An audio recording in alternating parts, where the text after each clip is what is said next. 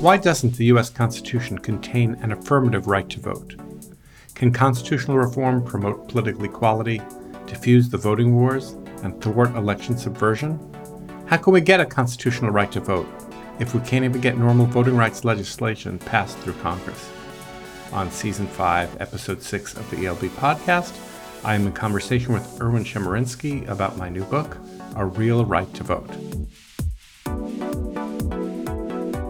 Welcome to the ELB Podcast.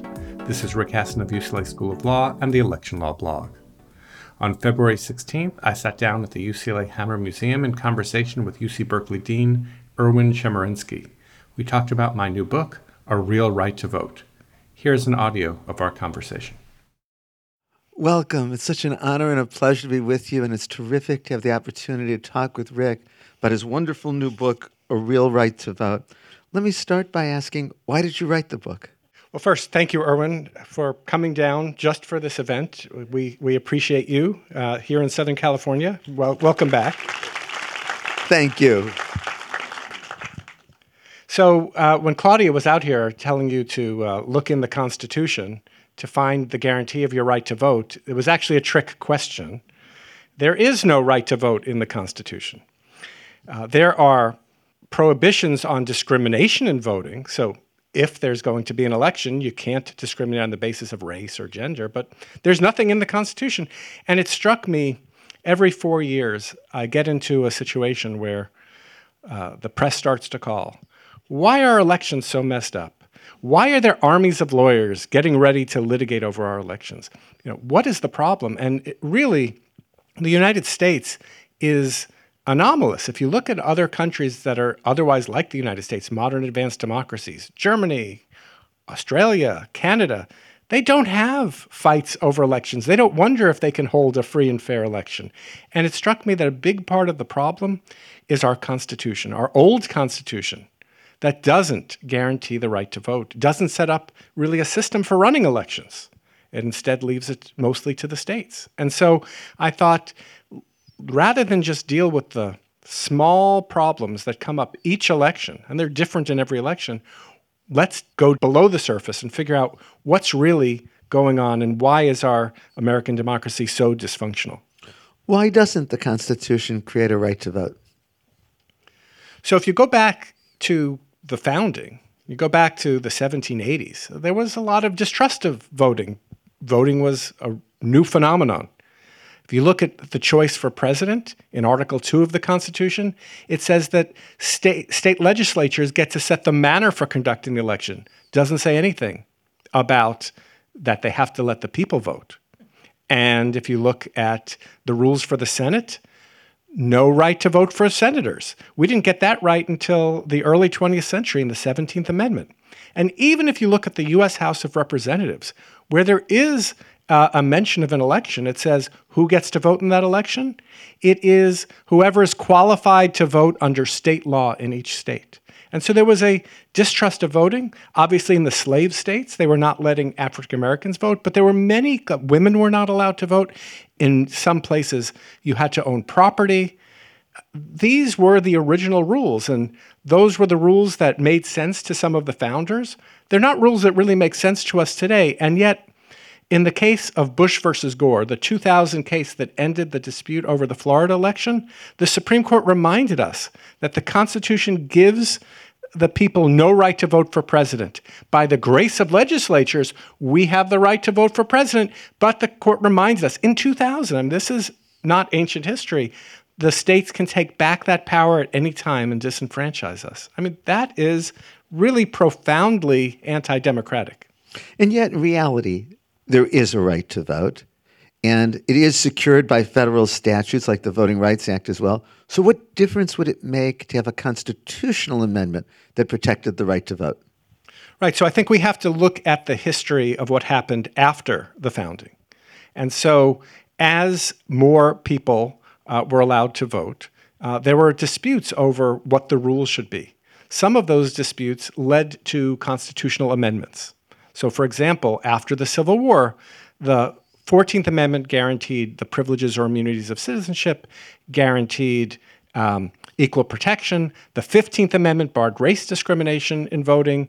The 19th Amendment, if we go to 1920, barred gender discrimination in voting. So each of these added something. And I think you could cobble together from the different pieces of the Constitution that there's an implicit right to vote. In fact, in the famous case of Shelby County versus Holder, this was the case where the Supreme Court struck down a key part of the Voting Rights Act, saying that Congress had exceeded its authority. In that case, Justice Ruth Bader Ginsburg, in her dissent, said, read all these parts together. What this really is a right to vote and an invitation to Congress to protect that right to vote. Unfortunately, the history of the courts is that they have not, except for about a decade period of the 235-year history of the Supreme Court, the court has been not protective of voting rights. Let me tell two quick stories. 1874, a woman named Virginia Minor, she was a Missouri citizen. She was an adult, white woman. She went to the Supreme Court and she said, I'm protected by the 14th Amendment, which had just been ratified. A privilege or immunity of citizenship is voting. Missouri's not letting me vote because I'm a woman. And the all-male Supreme Court said, yes, you are a citizen, but voting is not a right of citizenship. That is really up to the state of Missouri. And then it took more than 4 decades until 1920 when we got the passage of the 19th Amendment. And I want to talk later about the political movement that was formed around that amendment, which was actually a positive story. But the court was not protective. Even worse was the story of Jackson Giles. He was an adult citizen resident of Alabama. He went to the Supreme Court and said, you know, it's been over 30 years since the passage of the 15th Amendment, which bars discrimination in voting on the basis of race. And yet Alabama is not letting me register to vote because I'm black. And the Supreme Court said, yeah, well, sorry about that. There's really nothing we can do. We're just a court. And it was not until 1965, as you mentioned, when Congress passed the Voting Rights Act, where African Americans were really enfranchised in much of the South. And while it's all well and good to say we'll have Congress protect our voting rights, first of all, the Supreme Court is cutting back further and further on the scope of the Voting Rights Act.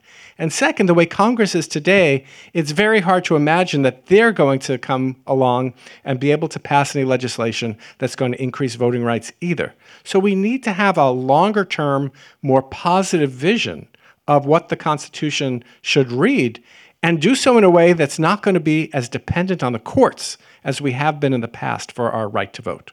I want to come back to a couple of things you just said in a moment. But before I do, could you explain what difference would it make today to put in the Constitution a right to vote?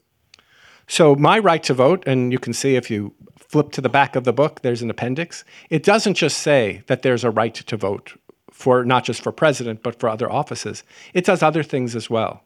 And so one of those things that it would do is it would change the way that the courts evaluate burdens on voters. So right now, if a state passes a burdensome voting rule, and let me make this a little more concrete. In North Dakota, after Heidi Heitkamp, who was a Democrat, who was reelected as senator by only 3,000 votes in North Dakota. After she narrowly won election, the North Dakota legislature decided to pass a rule that said, if you want to vote in this state, you must produce a residential street address. Doesn't seem like a big deal, unless you live on an Indian reservation. If you're a Native American who's poor and you don't have a residential street address, you could be disenfranchised. It took 6 years of litigation. And in the process, and along the way, some of these voters were effectively disenfranchised because they had to fight over these rules. And so I would not only guarantee a right to vote, but I would change the way that courts would address these questions. One of the things I would do is require every state to affirmatively register all eligible voters. I would require the state to put the courts to put a thumb on the scale favoring voters when they address these kinds of disputes. And I would enshrine part of the Voting Rights Act, the part that says that minority voters should be able to participate in the political process and to elect representatives of their choice. I would enshrine that in the Constitution itself so that a future Congress couldn't take that away. I want to go back to a couple of things you said just a moment ago. When I said, why not do this by statute? You said it's so unlikely that Congress would pass another Voting Rights Act. But to adopt a constitutional amendment takes 2/3 of both houses of Congress. If Congress is unlikely to pass a bill by majority vote, why think they do it by 2/3 vote? You sound like the editor who I pitched for this book. That's a great question. And so now I need to go back to the story of the passage of the 19th Amendment. And so I told you, 1874, Virginia Minor loses at the Supreme Court in Minor versus Happersett.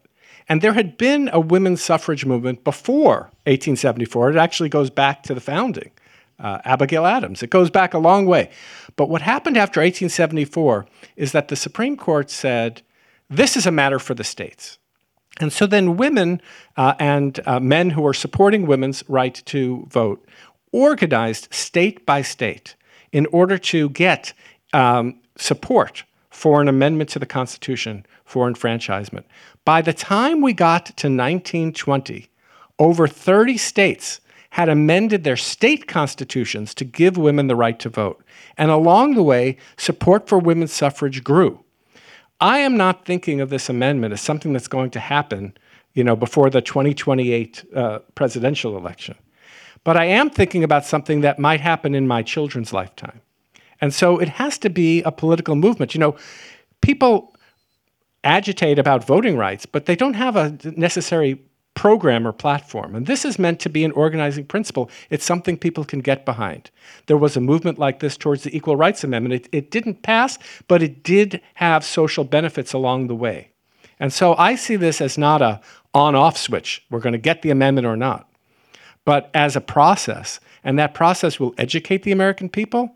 I mean, people are really shocked when they find out that there is no affirmative right to vote in the Constitution. And as we see things that are happening today, just last week in Arizona, a state legislator introduced a bill that would allow the state legislature, rather than the courts, to decide if there's a dispute who won the presidential election in Arizona. That's not something that we should have to fight about over every election. That should be off the table. And so we need a long-term movement to try to achieve that. I think it's a very powerful answer, but then I want to talk about the proposals that are in the appendix to your book. And among the things that aren't in your core proposal is eliminating the Electoral College, changing 2 senators per state, which I don't think you can amend the Constitution to do, getting rid of partisan gerrymandering. So if our goal is to be aspirational long-term, why do you back away from these changes? Well, let me bracket gerrymandering for a minute. Let me talk about how I structured my proposed amendment. So I have the basic amendment, which has the things that I talked about. All citizen, adult, residents, people who've completed their felony convictions, they all get the right to vote. And then the equal weighting of votes and the way the courts are going to measure the burden and how much power Congress is going to have to enforce voting rights. That's the basic amendment. And I propose this as a kind of minimum to ask, is it possible that there could be bipartisan compromise to actually have support for this amendment? And I give some reasons why I think that's possible. I know in this moment it seems impossible, but let me make the pitch very briefly, and then I'll turn to these additions. The pitch is this: a right to vote amendment would do 3 things. One thing it would do is it would ensure political equality. That's the most basic thing. It says if you fit into these categories, you are going to be allowed to vote, and you can't be discriminated against, whether you're a college student or you're a Native American on a reservation, or, to use an earlier example that I give in the book, in the 1960s, Texas wouldn't let people in the military vote in their elections unless they were already residents before they joined the military. This man named Sergeant Carrington had to go all the way to the Supreme Court to fight to be able to get it. So political equality is number one. But the second thing it would do is it would stop a lot of the fighting over our election rules. And so I would couple mandatory national voter registration. The government has to go out and register everybody with a kind of national ID program. And I explain how it's different than some of the restrictive state ID programs. But this is something that if you are serious and you're worried about election integrity, this would get rid of a lot of the fights over elections by not nationalizing our system. It would still be state by state, but by taking away a lot of the things that people fight over. And the third thing that the amendment would do is it would make it harder to steal elections. Unfortunately, the story of the 2020 election was a story of attempted election subversion. And while some things have been done to make it better, and we can talk about that, there is still some risk to our elections. I mentioned that Arizona bill that's out there. We are still in danger. And so I think there is something for everyone. Maybe, again, not now, maybe in 5 years, maybe as the Republican Party and the Democratic Party change in terms of who is getting their support. So as the Republican Party becomes more attractive to poorer working class voters, those are voters who are more likely to be disenfranchised. And so maybe there would be a benefit in expanding the right to vote there. So I have the basic proposal, and then I have my wish list. And on the wish list, the things that would be deal breakers for at least some on the right are reforming the Electoral College. I don't spend much time on that because there have been very many good books just on that topic. Changing the Senate, which I agree with you would require 2 amendments. First, an amendment getting rid of that part of the Constitution that says you can't amend the Constitution to get rid of the Senate. The Senate and the Electoral College are the only major institutions in American society that don't use equal voting, the one person, one vote rule. And then the reenfranchisement of felons, which I strongly support. In the past, I believe that we should let the political process work it out. But I tell the story of what happened in Florida after Florida voters, both Republicans and Democrats, overwhelmingly supported a state initiative to reenfranchise those who had completed their felony sentences. After that happened, the state legislature and the governor found ways to make that not a reality, and in fact started threatening people who formerly had a felony conviction but had not necessarily paid all of their fines and fees, and they were threatened with jail time. And then the last area, and this is an area that I knew very little about before I started researching this book, are the rights of Americans who live in territories, not just Washington, D.C., but Puerto Rico, Guam, the U.S. Virgin Islands, American Samoa. And there is a question about their self-determination, but if they want to remain part of the United States, there is no reason that we should have a class of second-class citizenships or even the third-class citizenship that we have in American Samoa. So I have the things that I would include as well if I were writing it all. Partisan gerrymandering is a difficult question. It's a complex question, and I just decided there's only so much to tackle in one place, but that is an area where obviously people have strong feelings about how that can distort the people's right to vote for candidates as opposed to the candidates' right to pick their voters. I said I want to get back to a couple of things you said. The other thing you said I wanted to return to was how the Supreme Court has really been gutting the Voting Rights Act and undermining voting. And I'll take the example that you mentioned a moment ago of when Florida voters eliminated the bar on ex-felons from voting, how the legislature and the governor then imposed new restrictions. And the United States Court of Appeals for the 11th Circuit upheld what the governor and the legislature did, continuing to bar ex-felons from voting. Ultimately, your amendment's going to go to the same courts that aren't succeeding now. Why believe that changing, I don't mean to sound cynical, but if the courts are the problem, how is just amending the Constitution going to change that? Yes.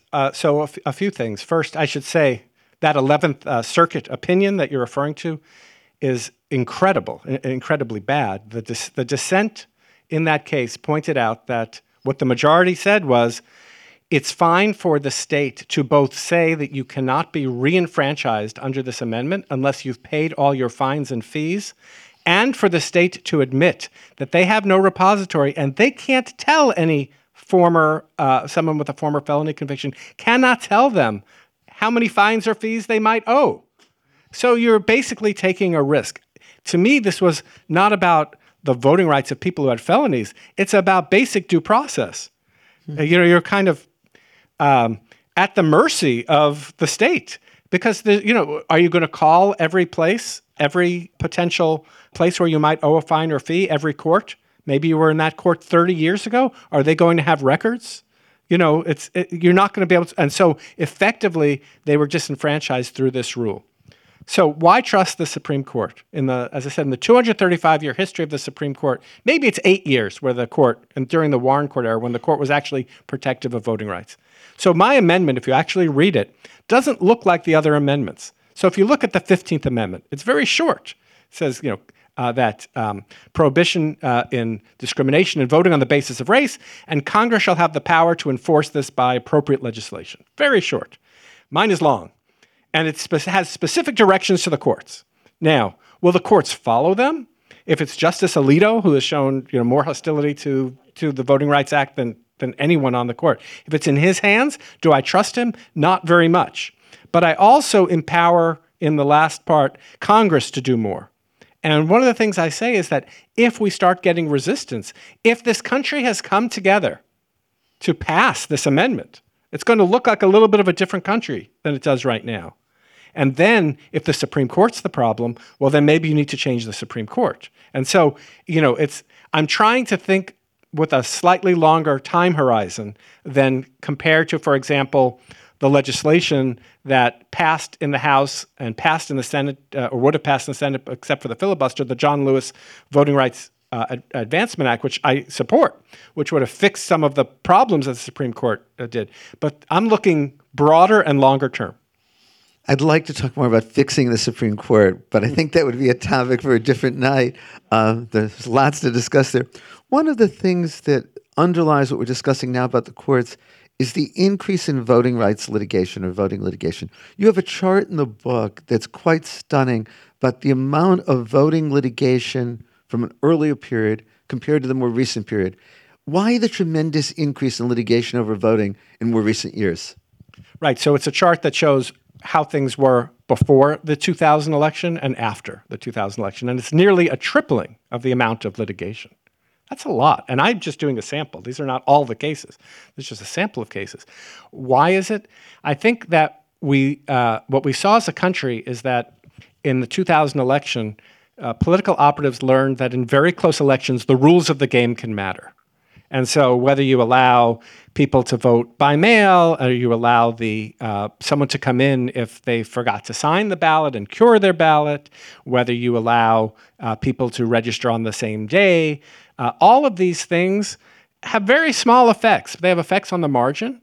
And in our hyper-polarized society, which we're living in now, and our society has only gotten more politically polarized since 2000, there's every reason to seek every advantage. And beyond that, beyond the seeking of advantage, this is a kind of basic thing, which is that lawyers like to litigate.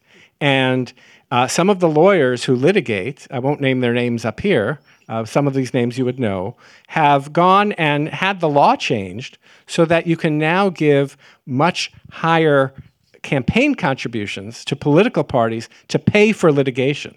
So, is it supply-driven or demand-driven? Some of it is about the elections, and some of it is also a PR thing. We hear about the voting wars. We hear about voter fraud and voter suppression. We hear about it all the time. Part of this is about fundraising. Part of this is about making the election a political issue. And so there's every incentive to do that. Since the 2020 election, a large number of states, especially those we regard as red states, have imposed new restrictions on voting. How would your proposed amendment deal with the kinds of restrictions that have been adopted recently? So it depends on which restrictions you're talking about. Let's take Georgia, which got, I don't know if any of you saw the Curb Your Enthusiasm episode from the last week where Larry David is arrested for giving a voter online a bottle of water.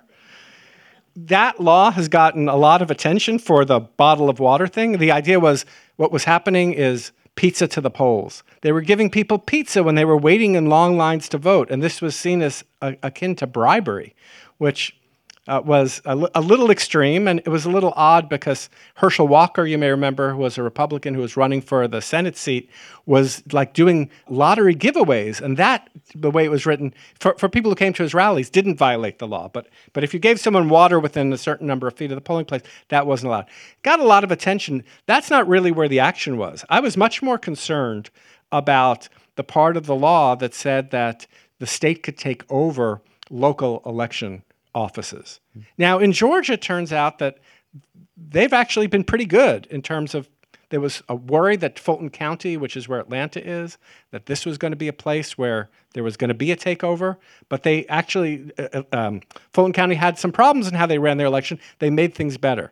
But let me give you an example from Texas. Texas passed a law that said only the county where Houston is no longer going to be able to administer its own elections. They took away the election administrator and they gave the job to someone else who was a Republican, because during the 2020 election, during COVID, in Houston, if you wanted to vote, you could have 24-hour drive-through voting. It was a great innovation during COVID, so people wouldn't have to get out of their cars. But it was seen as, why is it only in this place? The amendment would essentially require states, if they're going to burden voters, to come up with a good reason. Now, there's already a kind of balancing test that courts use, but it's a balancing test that almost always favors the state. Justice Alito, for example, has said, you always have to presume that the state is acting in good faith when it, I would reverse that. And also, not only would I say that, I would say you can't make voting overly burdensome. So, for example, one rule of thumb that a bipartisan commission came up with, this was a commission formed by President Obama that had Mitt Romney's lawyer and his lawyer together and a bunch of experts. They said, on election day, people should not have to wait in line more than 30 minutes to be able to vote. And that's a good benchmark. So I don't have that exact thing in the constitutional amendment, but that's the idea, is that voters should not be subject to really burdensome things. That doesn't mean you necessarily have to give everybody an absentee ballot. It doesn't mean you have to have 3 weeks rather than 2 weeks of early voting, but you have to have meaningful voting opportunities for people. Could you give some more examples of the kind of restrictions that exist now that wouldn't be allowed under your right to vote? Well, so I gave you the example of the residential street address. Served no purpose. Take another example from Texas. Texas has a voter identification law. I'm not opposed to voter identification laws if they're done fairly, but in Texas, if you have a concealed weapons permit, that's a valid ID. But if you have a college student identification, that's not allowed as an ID. That would not be allowed. So that's another example. In states that don't allow a voter to cure their ballot, I think that would be unconstitutional. So, when we vote, and this is true for California as well, if you vote by mail, you're much more likely to be inadvertently disenfranchised than if you vote in the polling place. And the reason for that is when you're in the polling place, if you make a mistake, the machine's there's a worker there, they're going to tell you did something wrong. But you might fill it out, you might forget to sign it, you might not fill out the bubble right. In some states, you need to have a witness signature, and sometimes people mess up. And in some states, if you make a mistake, they'll call you. And they'll say, come on down and you can cure your ballot. Every voter should have the right to be able to do that. It would violate this provision to not give people the ability to do that. Let's take another example from my book. Back in Texas, there is a historically black college called Prairie View A&M University. And for years, it's in Waller County, Texas. The registrars there have made it hard for college students to vote. At one point, they said, if you're a college student, you can't register to vote here unless your parents live in the same county or you're married and your spouse works in the county. And they had to go all the way to the Supreme Court, in a case called Sim versus United States, in order to get that reversed. And then for years, there still were attempts to disenfranchise, to the point that there was litigation that I write about in the book that took place in 2020, where one of the plaintiffs' father and grandfather were involved in litigation to try and get, when they were college students, to get their right to vote. These things are just unacceptable. One of the things that you propose is the obligation to register voters. This may not be useful, but in essence, universal voter registration. Explain what difference you think that would make with regard to our political system. So if you ask me, why don't people vote? Some people don't vote because they're not interested or they don't feel that they know enough. But the number one predictor of whether or not an eligible voter is not going to vote is if they're registered. Because registration can be a barrier. And in some places, registration can be a serious barrier. In my book, Election Meltdown, I tell the story of Kansas. There's a person named Chris Kobach. He was the Secretary of State. He's now the Attorney General of Kansas. He got through a rule that said that you cannot register to vote unless you produce documentary proof of your citizenship. That is, your original birth certificate or your naturalization certificate. So you're coming out of Costco, you want to register to vote? Sorry, you don't have your birth certificate, you can't. right? So that's an extreme example, and it took a lawsuit by the ACLU that cost millions of dollars to get that law thrown out. By the time it was put on hold, 30,000 voters in Kansas had their registrations put on hold. If we could proactively register people, it would eliminate the biggest barrier to voting. Who doesn't vote because they're not registered? Younger people, poorer people, and people who move. And so how would it change our political system? I think it would change it for the better. One of the things that Texas said in that Carrington case, the case where they were trying to defend why they were disenfranchising military voters, they said, if we let these military voters vote, it might change the outcome of elections. And the Supreme Court's response in today's language was, yeah, that's a feature, not a bug of democracy. That is, if we let people vote, it might reflect outcomes. Now, there's a big debate about whether making registration easier and increasing turnout would necessarily help Democrats over Republicans. There's certainly a belief among both Democrats and Republicans that it would. I think the evidence, and I go through the evidence in the book, is not clear at all on that point, certainly not at the presidential level. After all, this is kind of a flip of where things used to be. I don't know if you saw some of the reporting of Nate Cohn in the New York Times this week, but Democrats now do better in midterms than Republicans. It used to be the other way around. Why are Republicans doing better than in the presidential election than in the midterm? Because there are a lot of poor, low-educated voters who will come out and vote for Trump but won't vote in the midterms. Right? So, we don't know that high turnout is going to help one side or the other, but it does help the democratic process when all eligible people are allowed to vote. And of course, when you talk about presidential elections, we go back to the Electoral College. I mean, Biden beat Trump by 7 million votes, but I think it's 40,000 votes had changed in 3 states. Trump would have become president in 2020. Although I don't think that's quite a fair comparison, because imagine if we had the election that we had in 2020, but it was with a popular vote. Biden would have spent a lot of time in California, not just use it as an ATM. And Trump would have spent time in Florida and in Texas. He would have tried to run up those numbers. So it would have been a different campaign. I mean, I still think based on the polling, Biden was more popular than Trump at the time of the election. Today, if you look at the polling, Trump is more popular than Biden.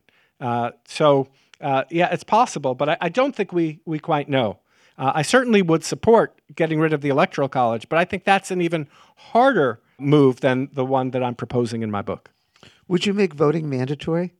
There are proposals to do that, and there are countries, Australia, Italy, that do have mandatory voting. I should say that under a system of mandatory voting, you don't have to vote if you don't want to. You can show up and cast a blank ballot or mail in a blank ballot. So it's not forcing you to choose one. You saw in Nevada that none of the above beat Nikki Haley. I mean, so there is a none of the above option. None of the above might get elected president this November. Yes. So I do not favor mandatory voting. I'm not really opposed to it, but my main reason for not thinking it would be good for the United States is that I think it would be very unpopular. And part of the reason it would be unpopular, and this goes back to the kind of first principles, which we didn't talk about yet, is that really there are 2 conceptions of voting that have been held in this country as alternatives. One is that voting is about choosing the best candidate or making the best choice on a ballot measure. And if you believe that voting's like a test, well, maybe we should limit who can take that test to people who own property or people who are educated. Maybe you have to listen to NPR for 3 hours a day before we're going to let you vote. We've rejected all of that, even though the Supreme Court in 1959 in a case called Lassiter said literacy tests are just fine. That's still good law today. And the only reason we don't see states trying literacy tests is because there's a statute, part of the Voting Rights Act, that doesn't allow it. The other conception of voting is not that voting is about choosing the best.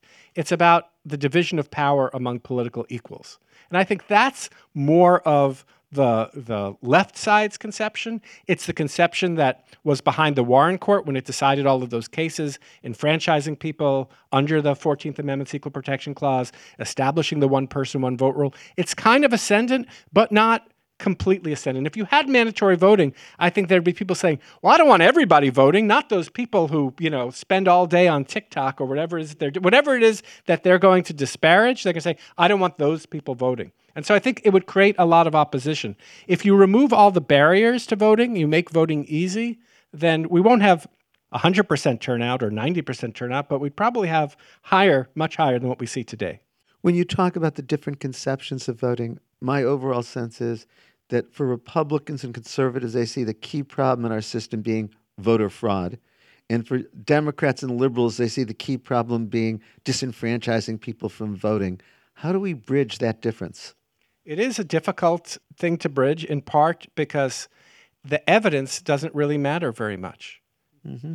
So back in the 2020 election, one of the many claims about fraud, not the Italian space lasers or the Chinese bamboo, there was a claim that ballot drop boxes were being stuffed with illegal ballots in Georgia. And there was a whole movie made about it by Dinesh D'Souza called 2000 Mules. And in this movie, they're showing these ballot mules, like drug mules, people who are, surreptitiously taking illegal ballots and shoving them into these boxes. And there was a lawsuit over this. There have been a number of lawsuits, but there was a lawsuit. This was based on claims of a group called True the Vote, which is one of these groups that I think promotes voter fraud for personal gain and for political gain. So they're in court. It's the same as when Rudy Giuliani was in court in 2020. Where's your evidence? And they finally admitted that their evidence was based upon an anonymous tip, and they had no documentation. And the whole thing was made up. And so this was my mistake. When I wrote Election Meltdown, and I talked about it here at the Hammer, and the next day we shut down because of COVID, so I'm afraid to be back here again. But when I wrote Election Meltdown, I had this idea that turned out to be wrong. And the idea was, if we can just have a fair and safe election, any claims of voter fraud would just fall down because there'd be no evidence to support it. It turns out our election was much harder to administer than anyone could have imagined because of COVID, right? People had to social distance. We had to switch to vote by mail and all of these things. And yet, the social scientists and election experts tell us it was one of the best administered elections we've ever had. And that didn't matter. A majority of the members of the Republican Party believe the false claim today that the 2020 election was stolen. So we're in a very bad spot. I was telling another group a few days ago, it's like, we have to get through the next 15 years. And that's 30% of the Republican Party base that is prone to believe these conspiracy theories. It can no longer be ascended. And we should really do what we can to strengthen the center, the reality-based center, Republicans and Democrats, who are willing to look at evidence and say, is there fraud? Is there suppression? And I just want to add one more thing.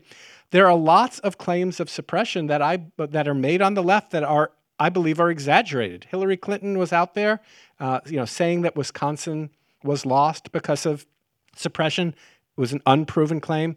The difference is that I think some of these laws are actually passed in an effort to suppress the vote. They just don't actually have that effect. That's a perfect transition to talking about this year. We're a little over 8.5 months from the November 2024 election. What are you worried about with regard to voting for the coming presidential election? I don't think we have time, Erwin. We'll start and then we can go to questions. So we are in an unprecedented situation, and that's not a word I use lightly because, history does tend to repeat itself. But we've never had a presidential candidate who is not only relentlessly claiming the last election was stolen and the next election will be stolen and the election he won was rigged, he claimed. I don't know if you remember this, but Hillary Clinton won by 3 million votes in the popular vote but lost the Electoral College. Trump said, coincidentally, that there were 3 million non-citizens that voted all for his opponent. This was, you can watch a David Muir ABC News interview right after the election. They all vote. And if you look at the number of voter fraud non-citizen prosecutions, there weren't 3 million or 3,000 or 300 or even 30 in the whole country. So we're going to see more of that. And that's going to undermine people's confidence. We've seen death threats, swatting against election officials. We have a tremendous amount of attrition among election officials. So people are quitting. It's a low-pay, high-stress job. Why should you put up with death threats? And this does a double whammy to our system. Double whammy because first you lose the experience, And second, who's going to come in their place are these people that are going to have their allegiance to the integrity of the system. We've had some situations of, this is something that was not on my radar even in 2020, the insider threat to elections. People who work in the elections system and are leaking software to the MyPillow guy or things like that. So that's a big problem. On top of that, you've got the criminal cases. You've got the 4 criminal cases against Trump that may take place during the campaign, and one of them is about stealing the last election. And we'll know within a few days, probably, if the Supreme Court's going to fast-track this or not. And you have the Trump disqualification case. And I filed a brief in the Supreme Court in that case, not about whether Trump should be disqualified or not, but about how important it is for the Supreme Court to give us a definitive ruling, because otherwise there could be chaos and violence. That I think you're going to get. You think so? Oh, I think they're going to give it definitively. Not how I would want it to come out. This is the Trump versus Anderson case that was argued a week ago today about whether or not the Colorado Supreme Court should be reversed and it's keeping Donald Trump off the ballot. I think you'll get a definitive ruling and get it quickly. So I think I have to be a little more precise about what I mean by definitive ruling. I mean not just a ruling that says he's disqualified or not, but a ruling that doesn't kick it to Congress to January 6th, 2025. That is the worst case scenario to me in terms of the risk of instability and violence. So imagine this scenario. It's Trump versus Biden 2. We get to the Electoral College. Trump is ahead.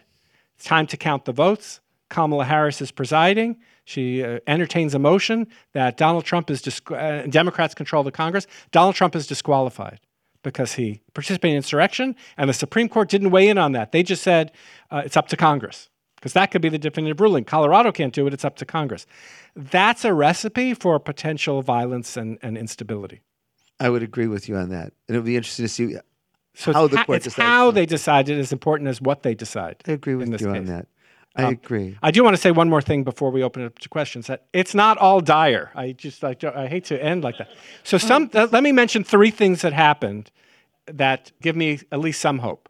First, Congress changed the laws that Trump tried to manipulate in terms of how the Electoral College votes are counted by passing something called the Electoral Count Reform Act. I won't bore you with the details, but it makes it harder to try and get legislatures to steal elections.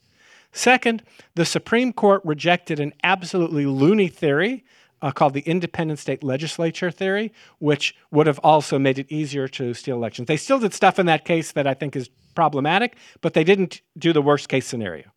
And third, there has been political action against election deniers. So in 2022, in 4 swing states, election deniers, people who said the 2020 election was stolen, even though it was not, ran to be Secretary of State, to be chief election officers, and they all lost.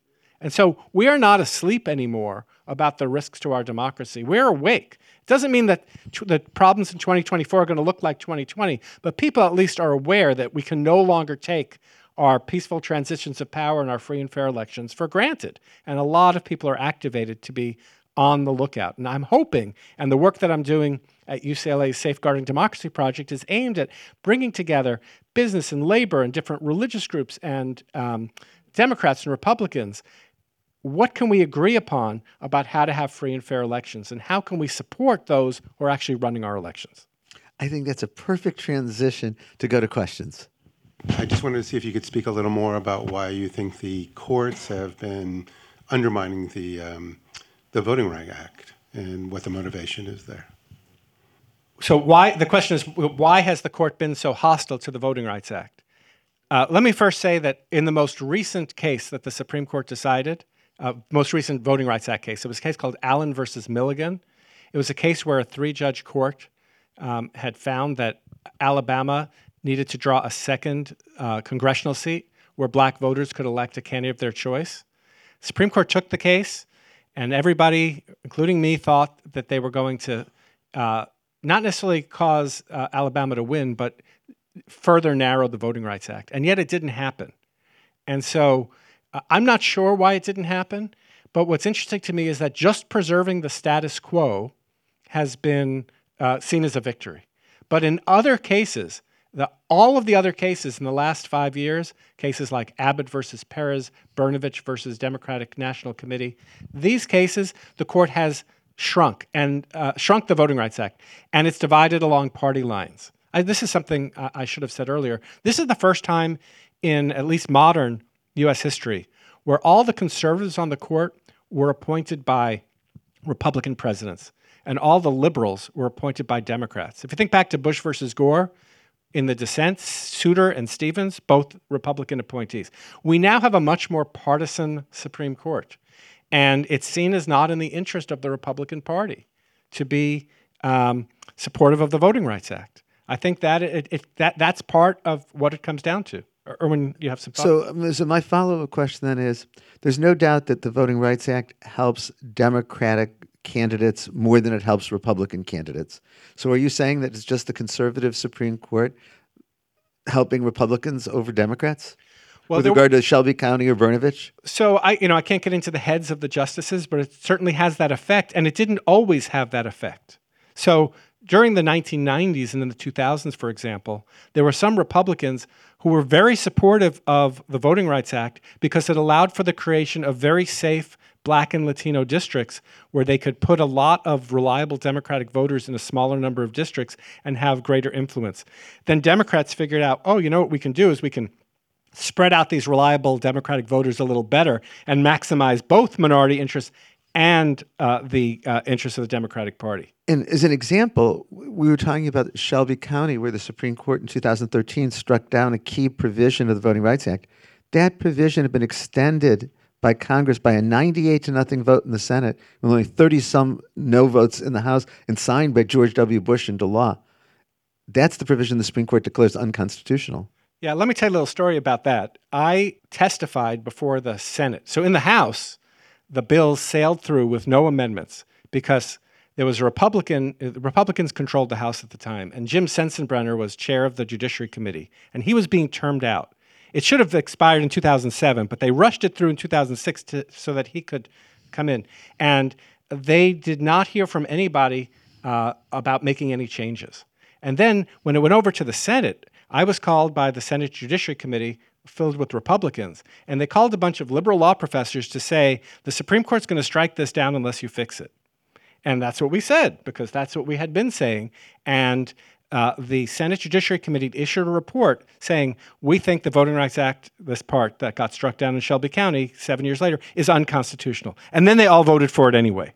So, it was already, the writing was on the wall. The change was happening then, but they didn't have the courage to actually vote against it at that point. I'm curious about what you had to say about changing the way we elect U.S. senators. Okay, so the Senate, every state gets 2 senators, regardless of population. So California's representation and Montana's and Hawaii's and Rhode Island's are all the same. And that diminishes the voting power of Californians, especially when you couple that with the filibuster. The way the filibuster works is it only takes 41 senators to block any legislation. You combine those two things, you can have a situation where senators representing a very small minority of the population in the United States can block the passage of legislation. So it's a minoritarian system of government, different from the Supreme Court, which is supposed to be a check on the political branches. This is supposed to be a political branch. Now, the whole reason for the Senate was to compromise with the slave states and to give enough power to those states. But it's hardwired, as Erwin and I were talking about, in the Constitution. It is something that the equal suffrage for each state cannot be changed in the Constitution, because this was seen as such a key part of what it would take to keep the Union together. So if Democrats wanted to do something about this, what could they do? Far easier than passing my proposed amendment is they could admit Puerto Rico and Washington, D.C. as a state. That would add 2 more senators from each of those places. It would add at least 1 representative from each of those places, and it would give Puerto Rico, if it were a state, the ability to vote in the Electoral College. And that does not require a constitutional amendment. We do not need constitutional amendments to admit states into the Union. And, states were just made up. North Dakota, South Dakota, why do we have 2 of them? It was just, these were political choices that were made. And of course, the problem is there's the filibuster, and the Republicans in the Senate, even if they're the minority, would filibuster to block D.C. and Puerto Rico. The perception is D.C. would be Democratic senators. Puerto Rico's a little bit less so. But to amplify what you say, in the prior session of Congress, there were 50 Republican senators and 50 Democratic senators. The 50 Democratic senators represented 40 million more people than the 50 Republican senators did. When the Constitution was written, the difference between the largest state and the smallest state was 9-1 in population. Now the difference between California and Wyoming is 68-1. I should add about Washington, D.C., that the 23rd Amendment, and you can open your constitutions and look at that one, that was the one that gave Washington, D.C. residents the electoral college votes to be able to vote for president. I looked at the history of the passage of all of the voting-related amendments. It wasn't very controversial at the time. And you might wonder, why wouldn't it have been controversial? Back in the 1960s, hard as it is to believe, there were many conservative Democrats and many liberal Republicans, especially conservative Democrats in the South. So the kind of partisan politics that we talk about today, they didn't exist in the same way. The idea that you could just quickly get someone through, get an amendment like this through, is we just don't have that anymore. And the last voting-related amendment that is in the Constitution is the 26th. That's the one that gives 18 to 20-year-olds the right to vote. That one kind of happened by accident. What happened was Congress had passed legislation that enfranchised 18 to 20-year-olds. And this was happening as the Vietnam War was ramping up, and there was a draft, and people thought, if we're going to send these people to die, we should at least let them vote for the leaders. And so the statute that Congress passed went to the Supreme Court, and the Supreme Court did something weird. They said the statute is okay as to state elections, but not to federal elections. And so the election was coming, and so very quickly they amended the Constitution. It was the fastest amendment ever. In fact, some states ratified it the same day that Congress voted for it. We're out of our muscle memory. We don't know how to amend the Constitution. The only other amendment to the Constitution that came after that is the 27th Amendment, which was proposed, if Erwin, you can correct me, I'm sure you know, 1792. No, so it was part of the Bill of Rights. I mean, when the House of Representatives sent 17 proposals to the Senate for amendments, 12 were passed by the Senate, 10 became the Bill of Rights. The one of the two that didn't get passed became the 27th Amendment. So most Americans, a majority of Americans were not born since Congress last passed an amendment. Another question? Governor Newsom has proposed a constitutional amendment. You don't think that one will pass? Well, Governor Newsom has proposed that we have a constitutional convention to have a proposal for the Second Amendment. We could have a whole discussion about would it be a good thing or a bad thing to have a constitutional convention, but if we can't get legislation passed with regard to guns, hard to imagine we're going to get a constitutional amendment passed with regard to guns. I think we should take a minute and talk about the Constitutional Convention, because one of the things we're learning in the Trump era is that there's all these parts of the Constitution that we didn't know existed. Nobody knew what besides Erwin, nobody knew what an emolument was. It's a skin cream. Right. Nobody knew about disqualification. I mean, that was a Civil War thing. But every amendment that has been adopted by the procedure that Erwin described. 2/3 vote of each House of Congress, followed by ratification of 3/4 of the states.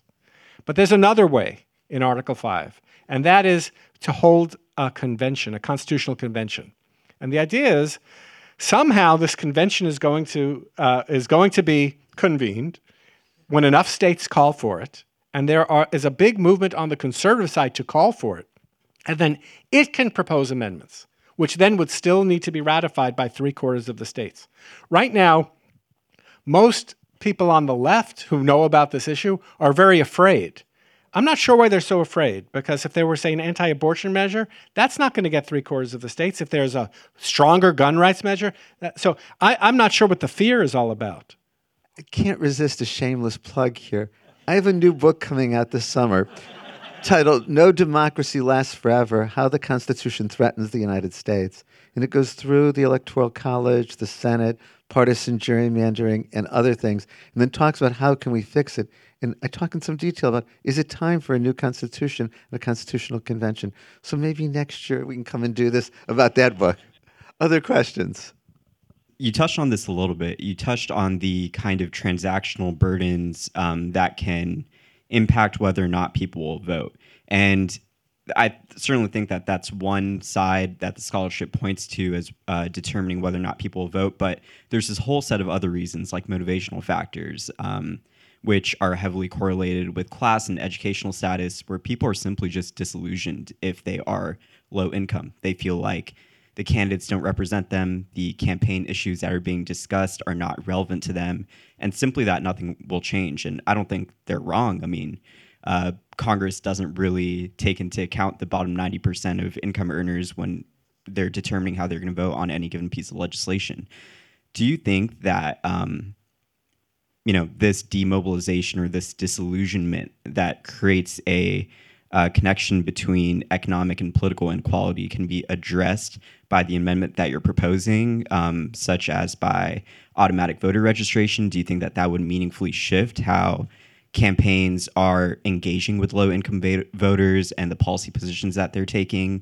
And if not, how else can we address this disillusionment so that American democracy can actually accurately reflect all socioeconomic statuses?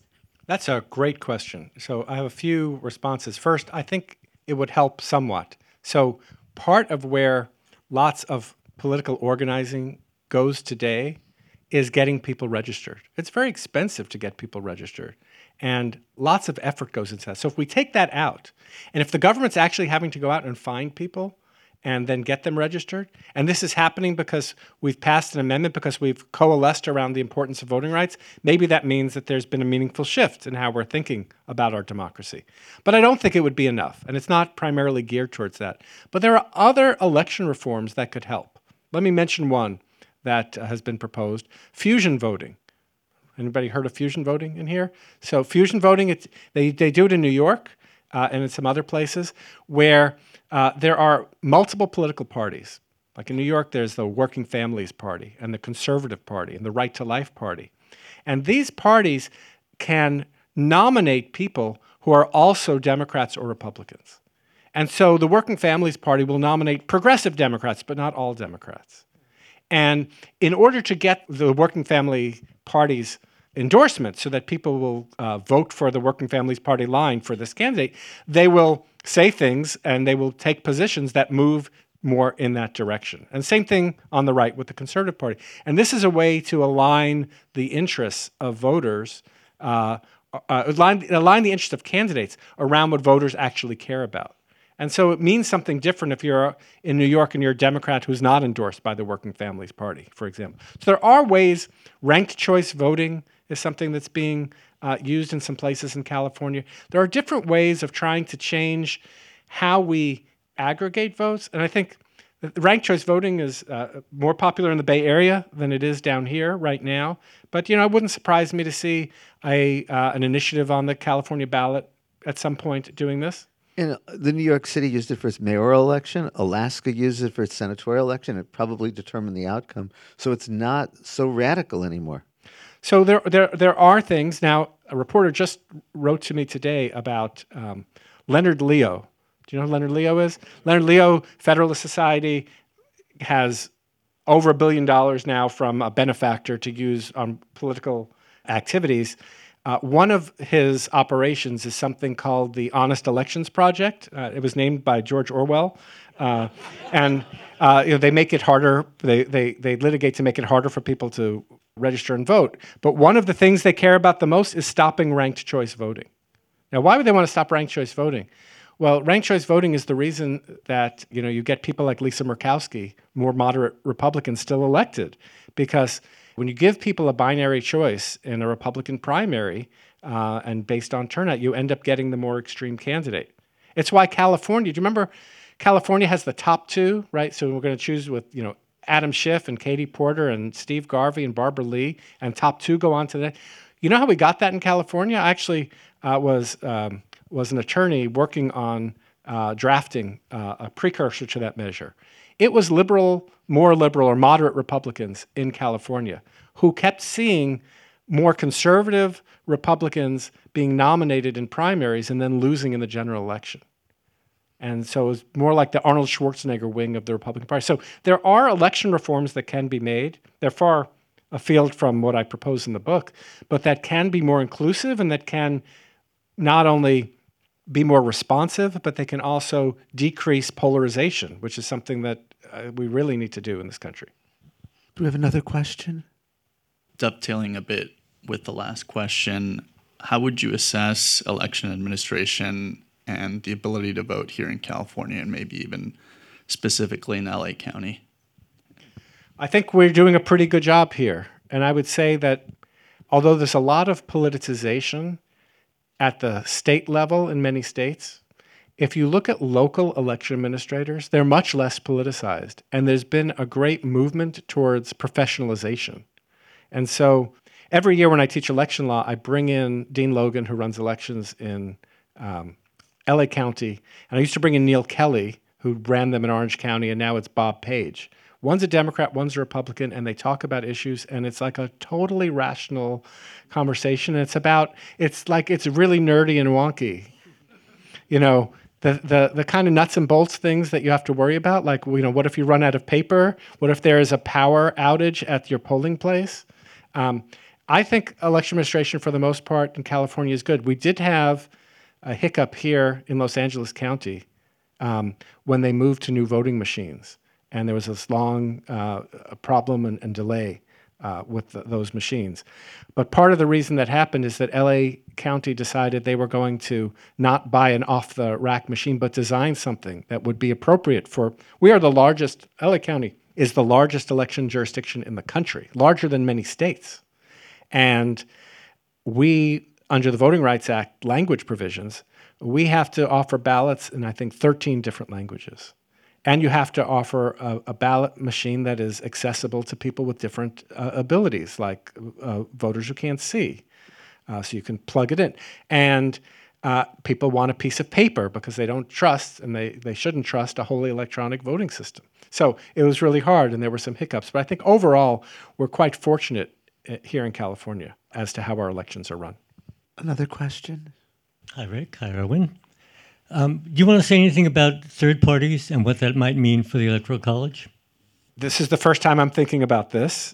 So if we move to a popular vote, would that make it easier for third parties to win? Is that the idea? If there's no majority in the Electoral College because of the third party vote. But then what happens, it goes to the House of Representatives, and each state gets one vote in the House of Representatives.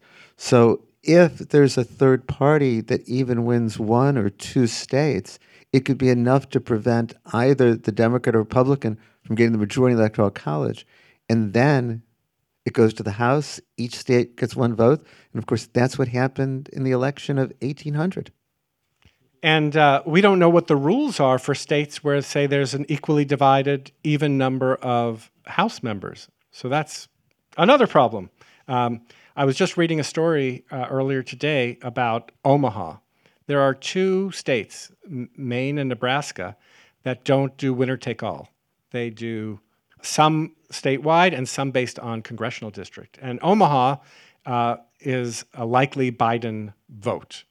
But last time around in 2020, there was talk of changing the state law to move to winner-take-all because every vote counts. And in fact, there are some scenarios now, if Biden wins some of the states he won last time, but not all of them, that we could have a 269 tie, even without taking into account third-party candidates.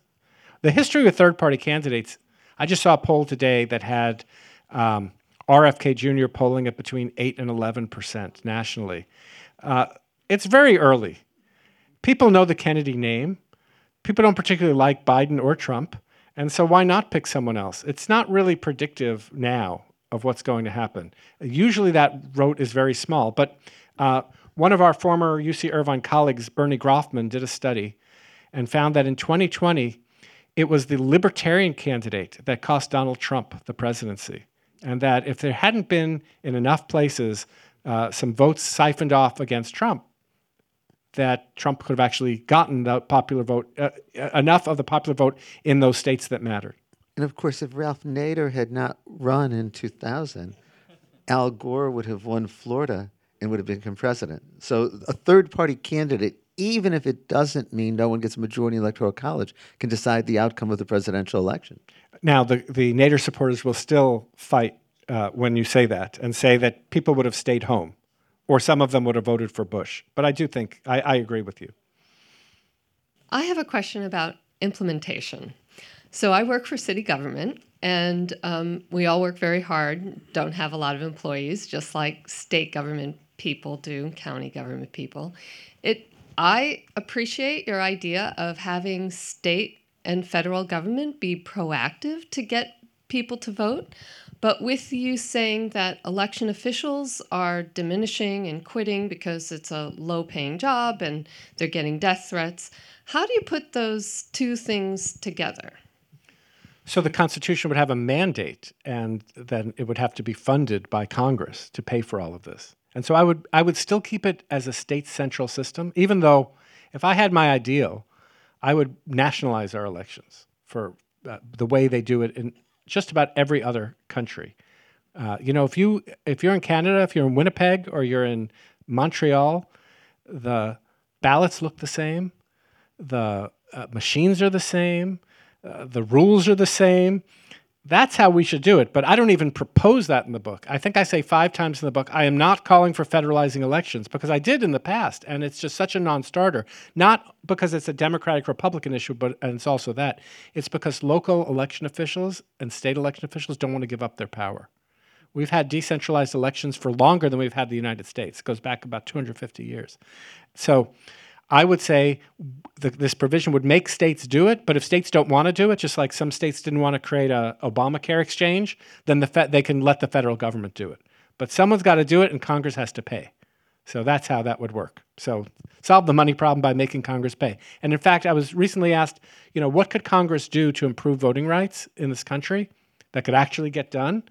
Number 1 on the list, might surprise you, it's give enough money to election administrators to run elections, because they're running them on a shoestring, and you're asking for trouble. During COVID, Congress was asked to provide billions of dollars that it did not provide. Do you know who ended up providing money to help fund our elections? Mark Zuckerberg's foundation. Over $300 million. And there were grants that people could apply for through this NGO that was working on these things. And then that, like everything else, got attacked as, this was meant to steal the election for Biden. No evidence of that at all.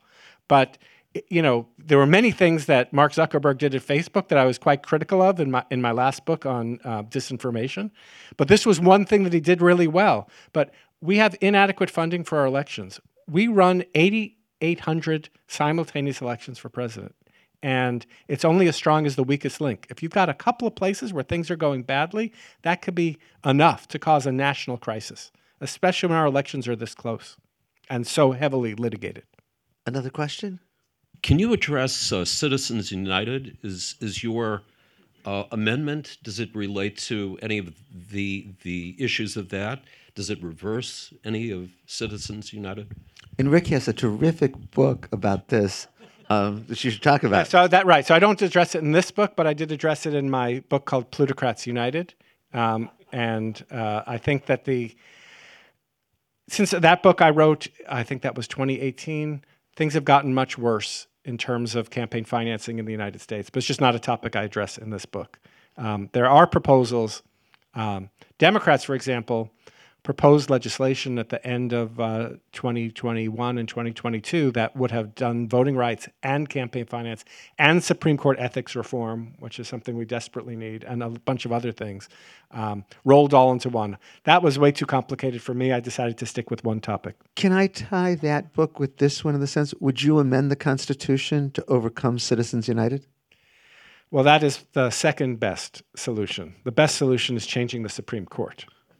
Because what the Constitution means is what 5 justices say it means, or maybe 9 justices, or 11, or 15. We'll see. Maybe one more question, and then I want to give you a chance to sum it all up. I had a question relating to what you said earlier about, we were talking about those laws which restrict voting rights. If we were to give a charitable interpretation of some of the reasoning, one could imagine that people who support those laws saying that, it's like for election security, right? Like you have to establish some chain of trust for that they actually can vote. it seems to me that the ultimate problem that they're identifying is just a lack of trust in those in how the elections are conducted. And you also mentioned earlier how like there's no evidence for that, and I agree. And so how do you suppose we reestablish that trust when you have non-rational actors acting? Yeah, it's a great question.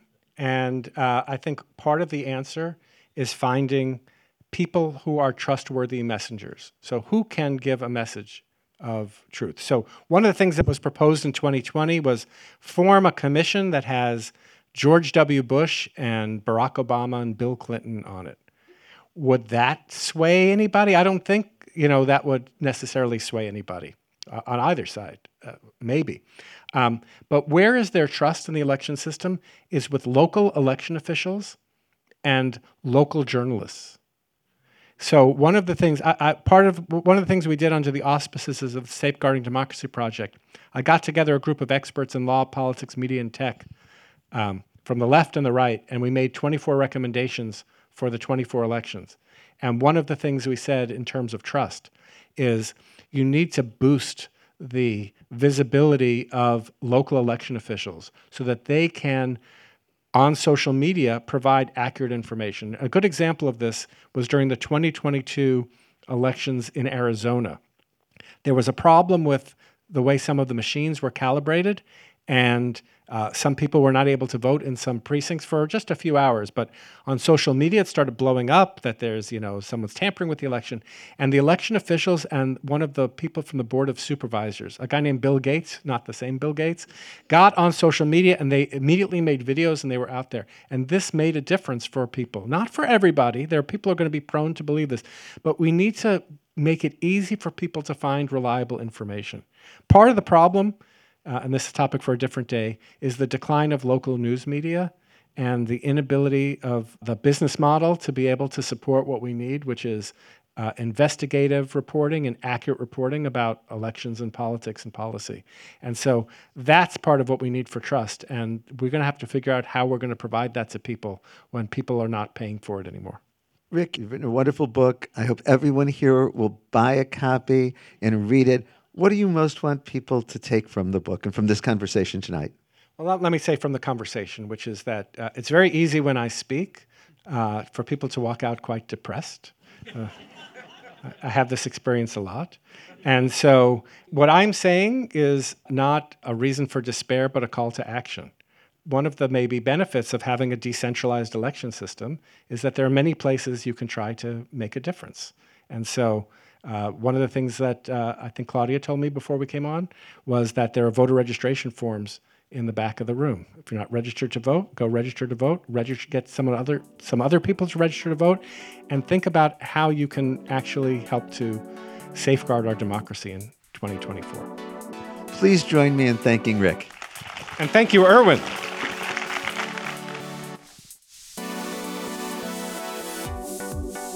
The ELB Podcast is produced with the assistance of the UCLA School of Law, but I'm solely responsible for its content.